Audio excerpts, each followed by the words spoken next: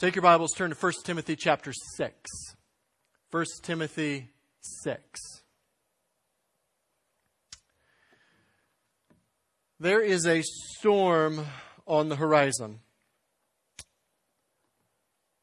100 years ago, you could assume that everybody held a Christian worldview, went to church, claimed at least to be a Christian. Over the course of the last 100 years, that has changed and has seemed over the past few decades to move into warp speed. There's a cultural and spiritual revolution that is occurring right before our eyes. It is going to bring trouble and trial to true believers. This revolution informs us that pleasure is the ultimate goal and desire of life. So, sexual pleasure is not to be confined to marriage. In fact, when one even mentions that sex should be held off for marriage, they're just seen as plain weird, odd, bizarre. Further, it's not even anymore confined to men and women. The LGBTQ movement has shattered those pretenses, and if you dare to stand, you'll be swept away as obsolete. But the revolution can't stop there.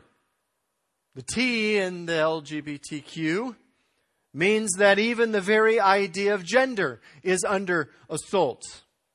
You can be whatever gender you want to be, and if you argue, you're called phobic, fearful, hateful. Just across the border in Canada, this last year, a father was imprisoned for hate speech and child abuse because he refused to allow his 12-year-old to undergo sex reassignment surgery and hormone treatments. For the first time in our history, we have both a transgender individual and a homosexual sitting in the president's cabinet. This past week, an order went out to all American embassies that the gay pride flag is to be flown from the flagpole during Pride Month. While they've been distracting us with COVID issues, the revolution has been quietly sprinting forward. In his first 100 days in office, this president has advanced the revolution more than any of his successors.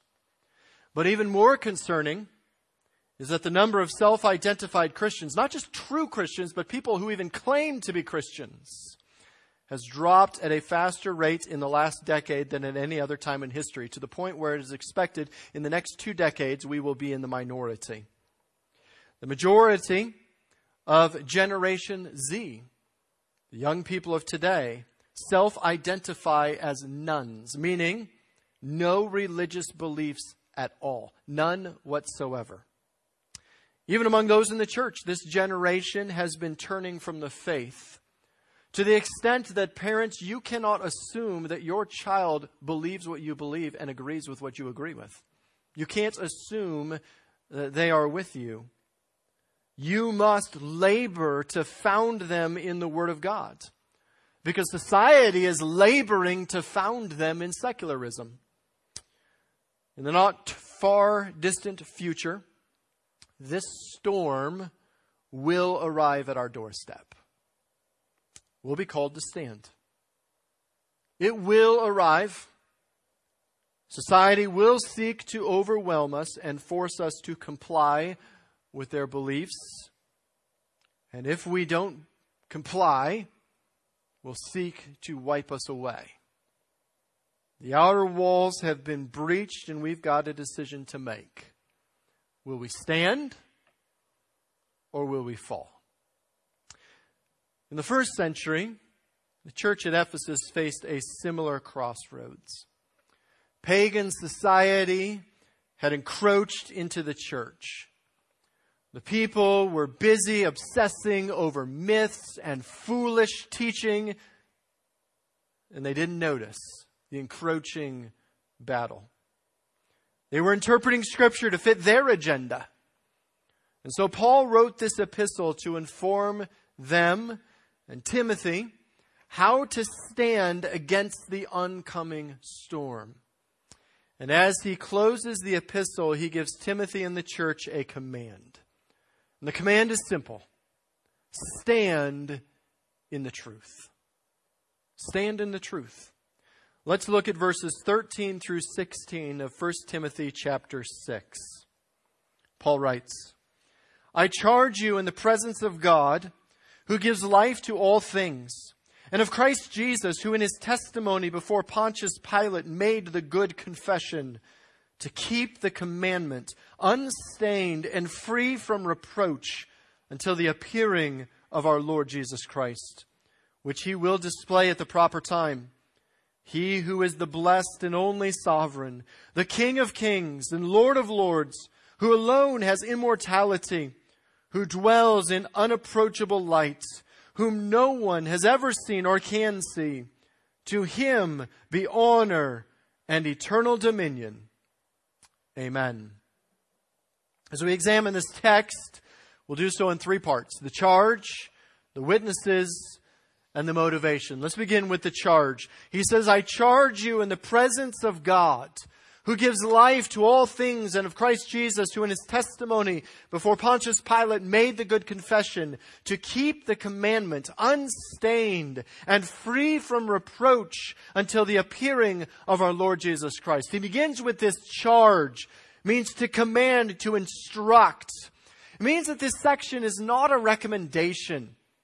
It's not a request. This is a command. We are commanded to do this. If you are a child of God, this is an obligation that you must follow. Keep the commandments. What is this commandment? Well, he tells us first that we are to keep it. This word keep means to keep under guard, to maintain, to keep in custody, to stand firm in it. We are to stand firm, to battle for, to maintain, to steward, to hold firm the commandment. And so it's important that we ask, what is the commandment that's referred to here? Now, there have been several ideas put forth, several answers given to this question, but they really break into two divisions. One is that the commandment is something very specific. Some say it's specific, that it's the commands of verses 11 and 12. Some say that it's the commands given at Timothy's baptism or ordination vows. John Calvin says it's the epistle as a whole is the command. A second answer is that the command could be something more general, such as the Christian faith and ministry, or the basic thrust of the letter, or the gospel as a rule of life. As we examine the context of the text, there does not seem to be anything that seems to limit the reference of what this commandment is. In fact, the commandment seems to include more than any one part of the immediate context. And so I would conclude that the commandment referred to is the entirety of the challenge in the epistle, namely the sum of the Christian life, Christian belief and faith. The obligations of the gospel is found in the Word of God. In other words, we're to keep the commandment of Christ. And it melds with the commandment given by Christ in John 15. In verse 10, he says, if you keep my commandments, you will abide in my love, just as I have kept my Father's commandments and abide in his love. Verse 14, you are my friends if you do what I command you. In fact, his final statement to us in Matthew 28 was that we were to teach all people to observe all that Christ commanded us. Matthew 28, verse 20. So we have a commandment to live like Christians. We are to stand firm for the truth of the Word of God. He tells them, I urge you to keep this commandment. And throughout 1 Timothy, he's been telling them, stand for the teaching of the Word of God. With this command, there are two important notes. We are to keep it unstained and free from reproach. We are to keep it unstained and free from reproach. This idea of being unstained, it's without spot. It's a concept that was used in religious worlds. It refers to an animal that is unblemished, free from any error, and able then to be made as a sacrifice. In other words, we are not to allow the teaching of the world to be mixed with the teaching of the Word. We're to fight for the purity of Scripture. Too many and too much of modern Christian teaching is mixed with secular ideas. Too often we twist the Word to fit the agenda we want to press forward rather than allowing the text to determine our thinking. We can't reinterpret Scripture in light of modern society. The text means what the text has always meant. It doesn't change. And so we stand against the sexual revolution because the text means what it says. Not because we're hateful, not because we're bigots, not because we don't want you to love and have good relationships, but because the Creator has laid out the path to human flourishing, and this path limits the sexual union to one man and one woman in marriage only for life. We stand for two distinct genders. Not because we're hateful and not because we're bigots, but because the Creator declared that He created them, created us, male and female. And so our biology determines our gender.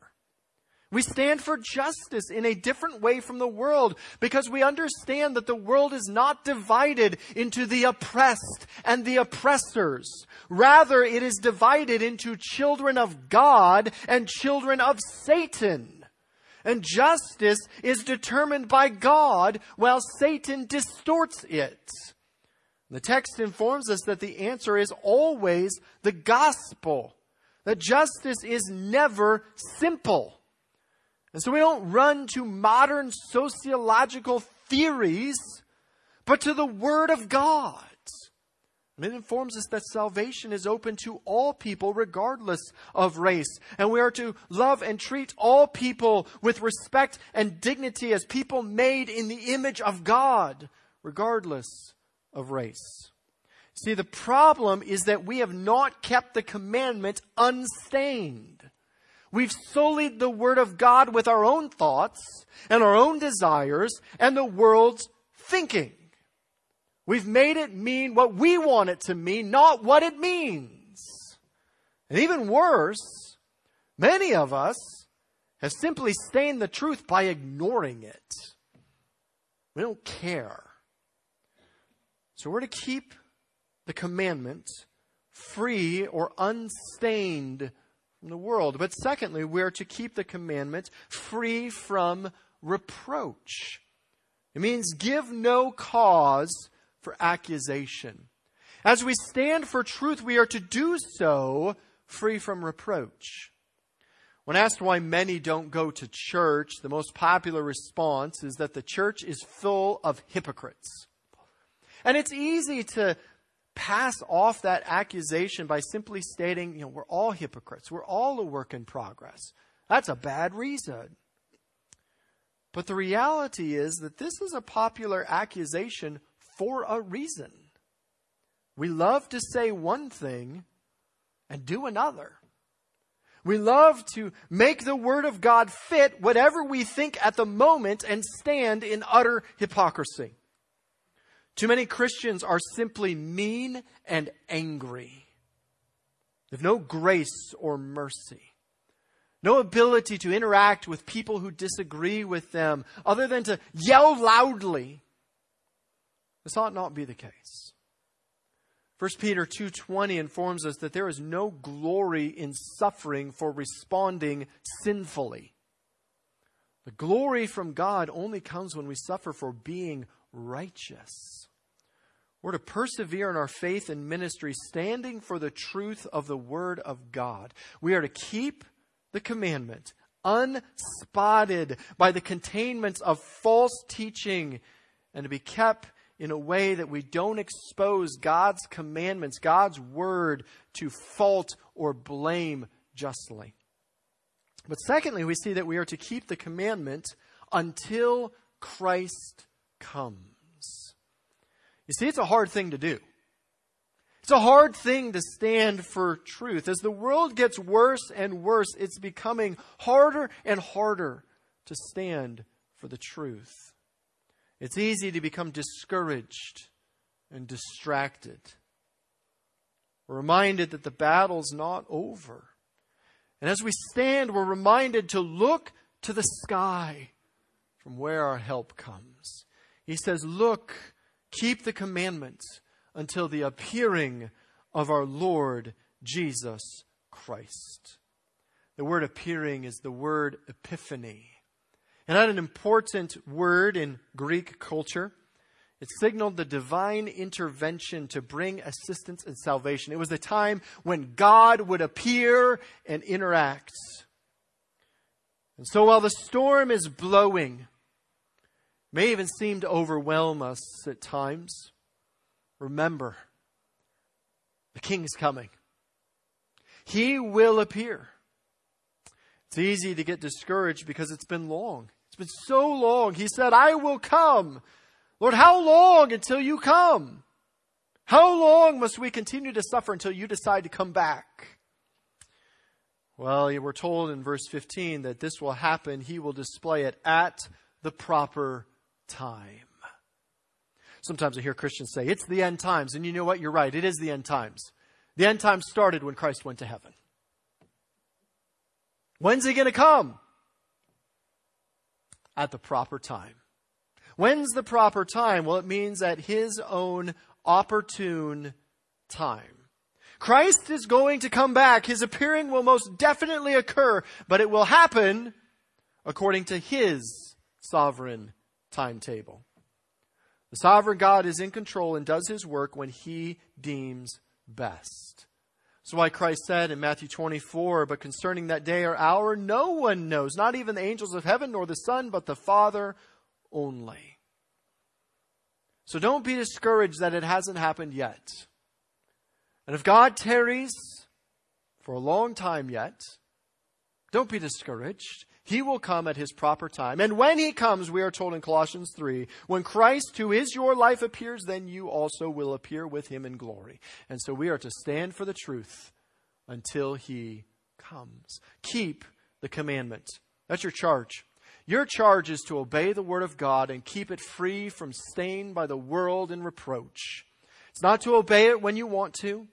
It's not to believe the parts you like, but rather to stand for truth regardless of the consequences. To stand for the word of God and the commandments of Scripture in their context and to obey them. We have witnesses in this. He says, I charge you, verse 13, in the presence of God who gives life to all things and of Christ Jesus, who in his testimony before Pontius Pilate made the good confession. You see, this commandment was not made in a vacuum. This commandment stands in the presence of divine witnesses who will hold us accountable to keep the truth of the word in the middle of a corrupt world. First, we are witnessed by God who gives life. The word gives life means to make alive. You see, God is the creator of life and the sustainer of the universe. He's the ultimate judge and authority. He's the one to whom we answer. He's the one who truly matters because we will answer to him. So it's vital that we stand properly because God is the one who gives life. But he also equips us to stand because he gives life. He gives life to all. He gave life to everything. But he grants spiritual life to his elect. And we have the ability to stand firm because we have true life. And while he's our judge, he gives us the tools and the ability to obey his command. You can stand because God will give you life. Further, we're reminded of the witness of the second member of the divine Trinity. He understands what we face because he himself was faithful in the face of trial. Christ Jesus, who was faithful. How was he faithful? He was faithful before Pilate. He could have escaped the cross. Yet he stood before Pilate in obedience and faith. He stood as our substitute. He proclaimed boldly his sovereign authority and was condemned to the cross because of it. He never wavered. He never faltered.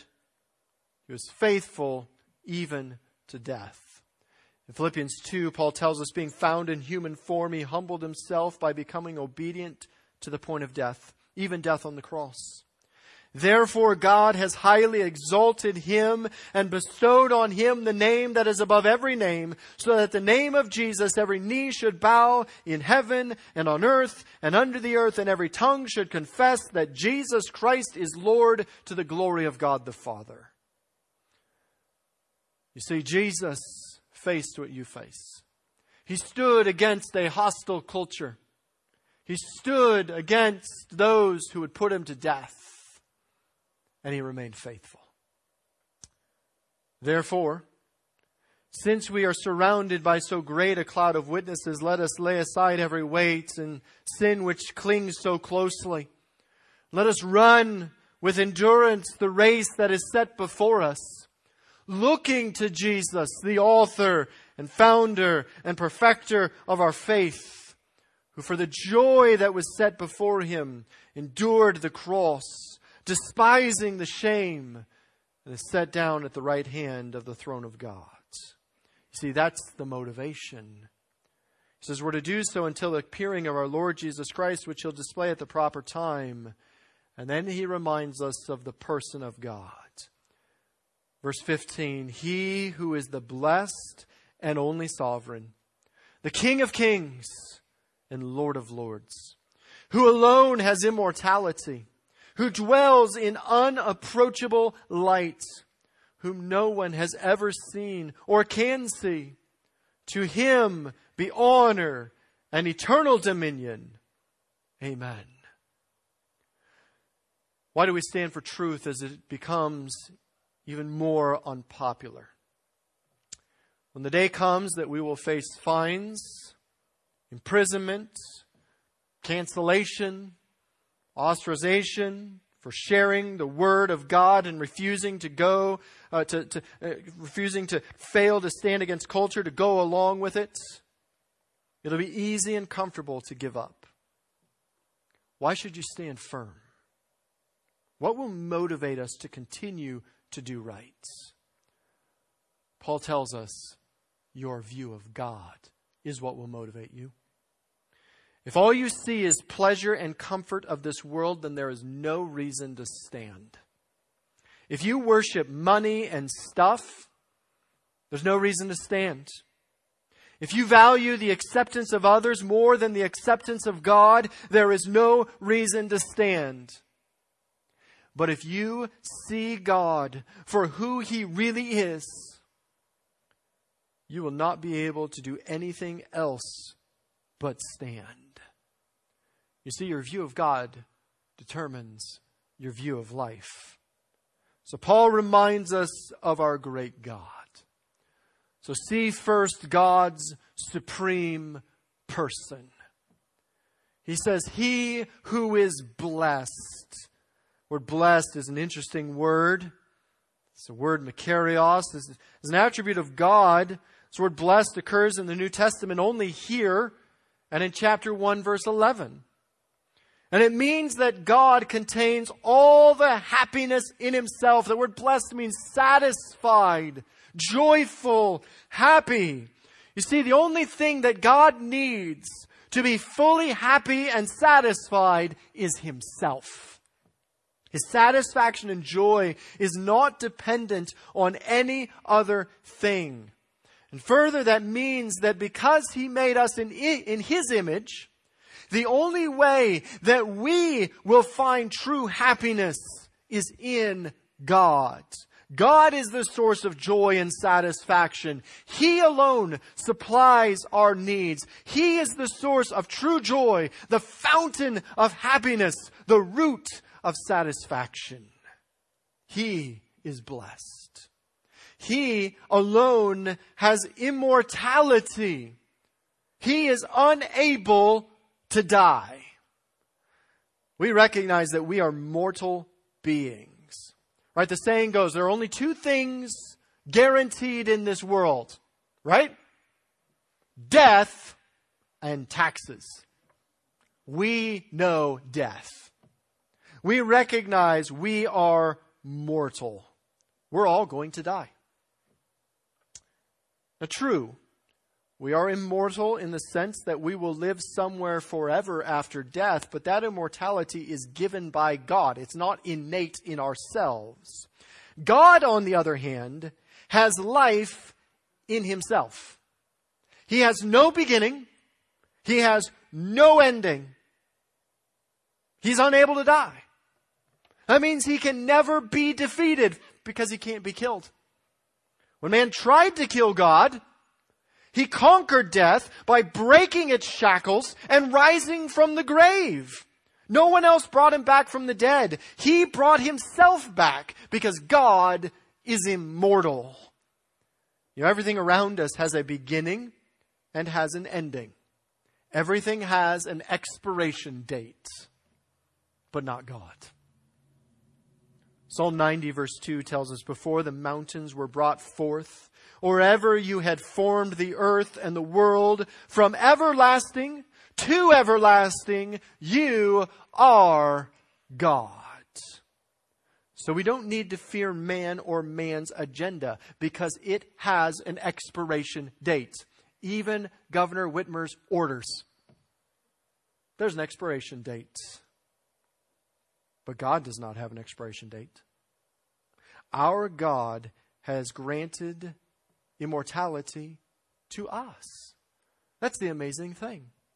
This is the message of 1 Corinthians 15. Our immortal God will make us immortal as well. He says, for this perishable must put on the imperishable, and this mortal body must put on immortality. And when the perishable puts on the imperishable, and the mortal puts on immortality, then shall come to pass that is written, death is swallowed up in victory. O death, where's your victory? O death, where's your sting? The sting of death is sin, and the power of sin is the law. But thanks be to God who gives us the victory through our Lord Jesus Christ. You see, this is what motivates us to stand for truth. Because God is immortal, we are immortal. Because God cannot die, we will live. And so Paul concludes, therefore, my beloved brothers, be steadfast, immovable, always abounding in the work of the Lord, knowing that in the Lord your labor is not in vain. I mean, what can the world do to us? Kill us? And we get to be with God forever. Let us live. Then we get to keep proclaiming Christ. That's why we stand.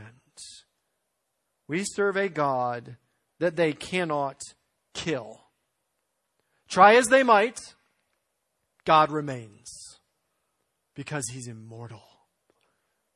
Further, He's blessed, He's immortal, and He dwells in unapproachable light, whom no one has ever seen or can see.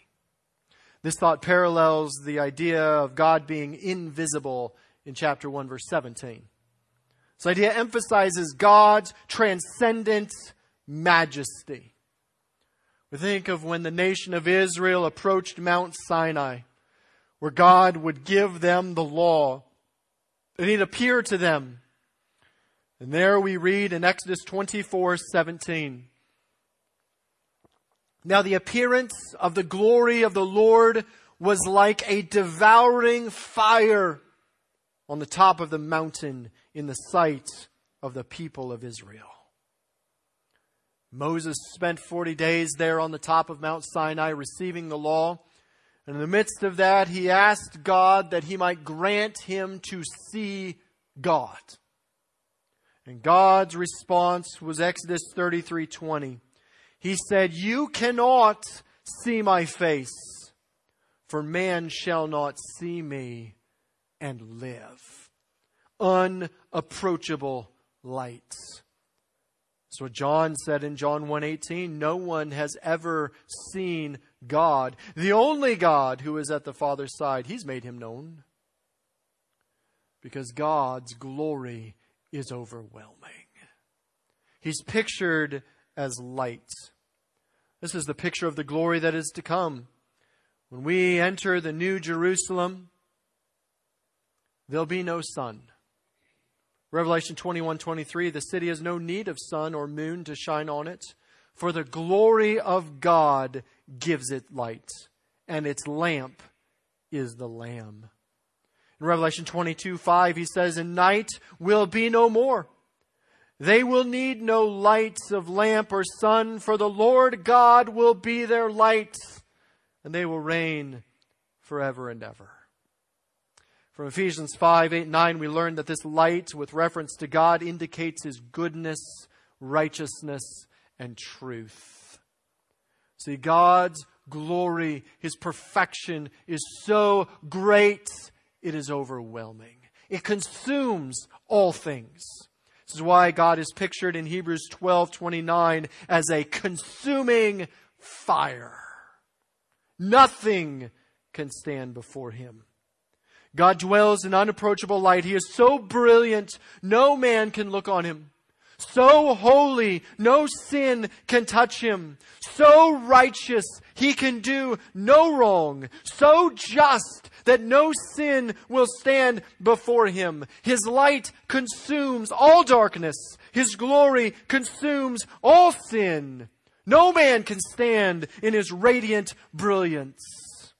The kings of this world think that they stand supreme, and God laughs. The drivers of society think that they can dictate morality to God, and He scoffs. God is so infinitely holy that no human being can see Him and live.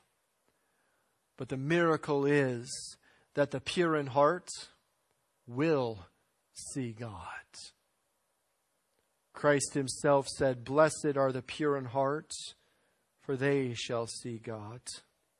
One day He will reveal Himself to us.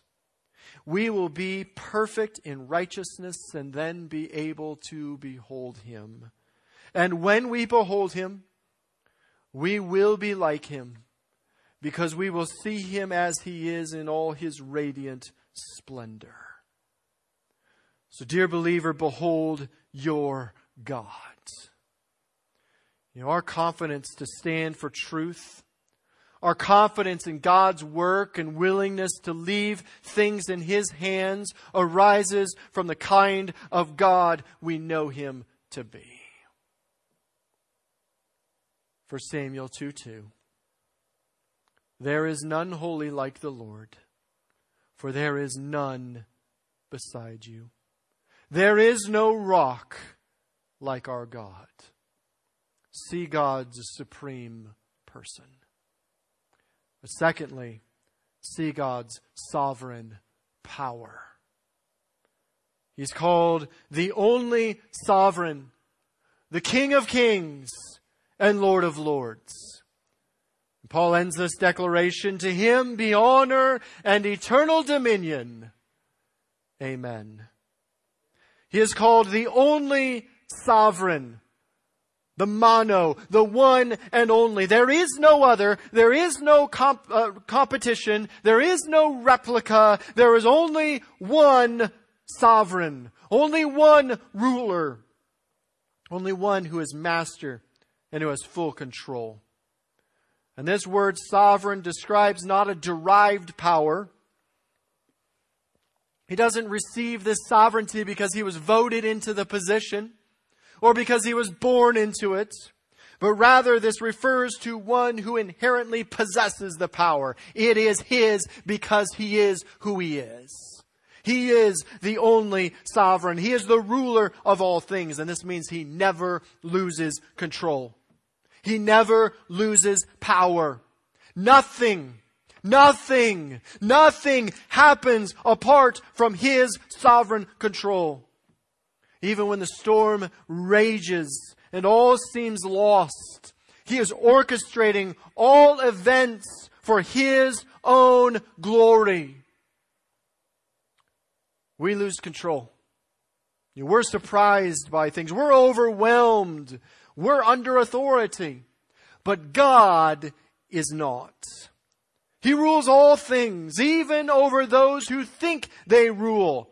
He rules because He is the King of kings and the Lord of lords.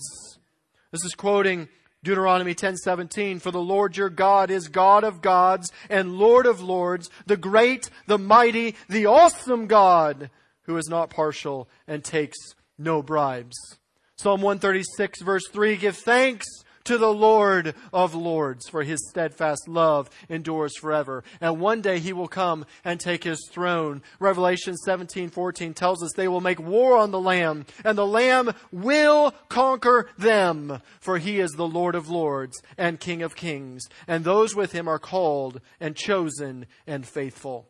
Revelation 19 tells us on his robe and on his thigh he has a name written, King of kings and Lord of lords. You see, God possesses all of the highest power over all who possess power and has full control over all who exercise control. This means that any who are in power are not a mistake. It means God did not simply just allow them to be in power, but actually placed them in their position in his sovereign rule. Daniel chapter 2 tells us, "Blessed be the name of God forever and ever, to whom belong wisdom and might. He changes times and seasons. He removes kings and sets up kings. He gives wisdom to the wise and knowledge to those who have understanding. He reveals deep and hidden things. He knows what is in the darkness, and the light dwells within him." Nebuchadnezzar acknowledged this. He was a wicked, wicked king. He thought he had placed himself into that position, and God told him no. He refused to acknowledge this, and so God made him go actually insane. And he lived outside the gates like an animal.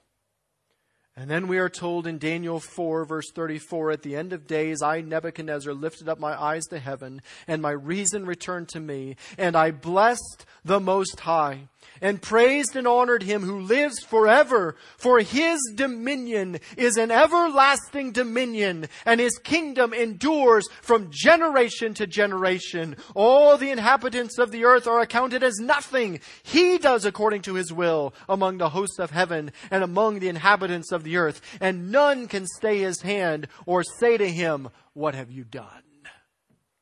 You know, even in the middle of an unusual time, we feel as though we've lost control. Even as we see this storm approaching at the gates, where we are going to have to decide whether or not to stand for the Word of God, God has not lost control. He is the only sovereign, the King of kings and the Lord of lords. And so we must say to him be honor and eternal dominion. Amen. The word honor is the idea of the reverence and respect that God is due. And the word dominion means generally power or light, and has the idea of a nuanced rule, sovereignty, dominion, the rule of a great king. And together, with the two phrases, they make the resounding claim that God's power and authority to rule over all human powers is beyond compare. See, we don't need to fear what this world tells us, because they're not in control.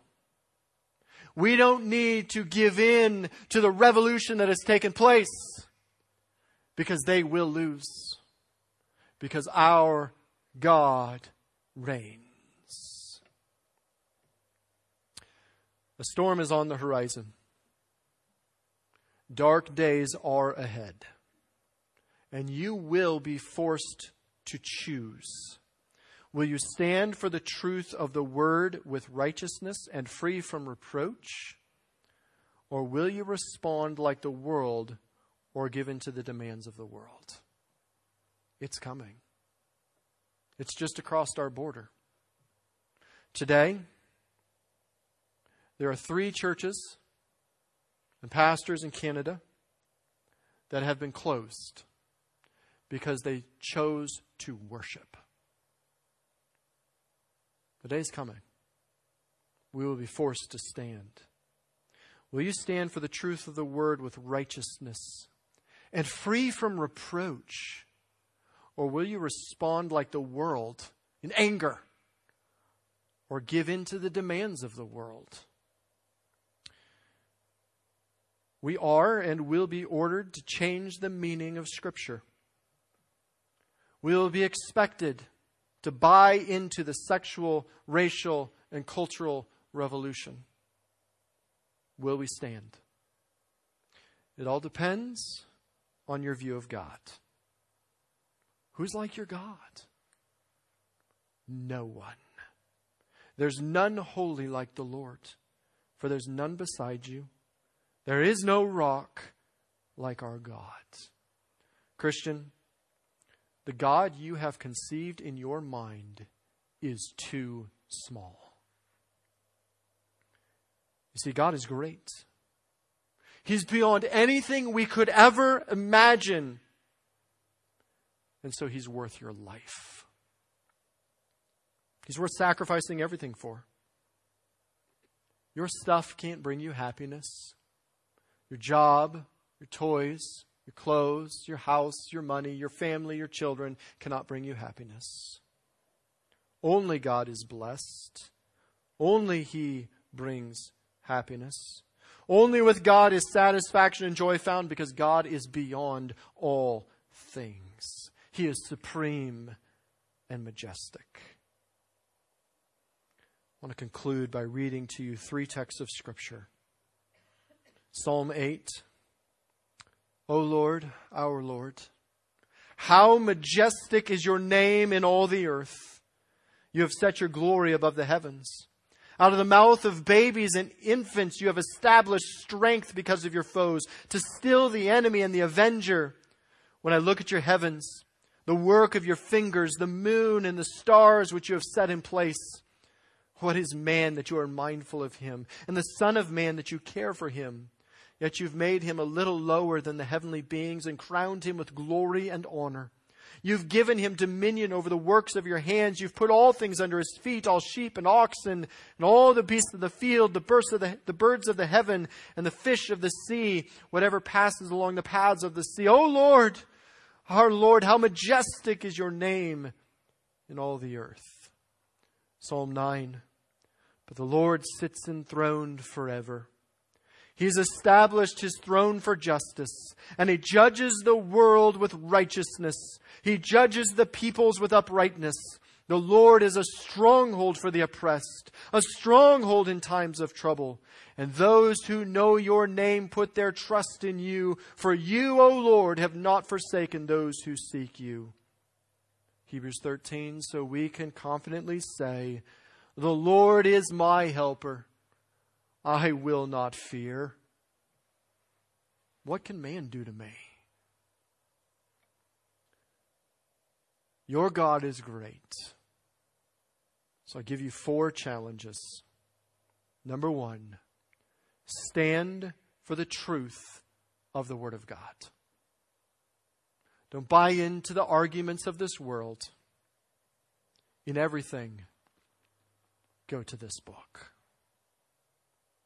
Stand for the truth of the Word of God.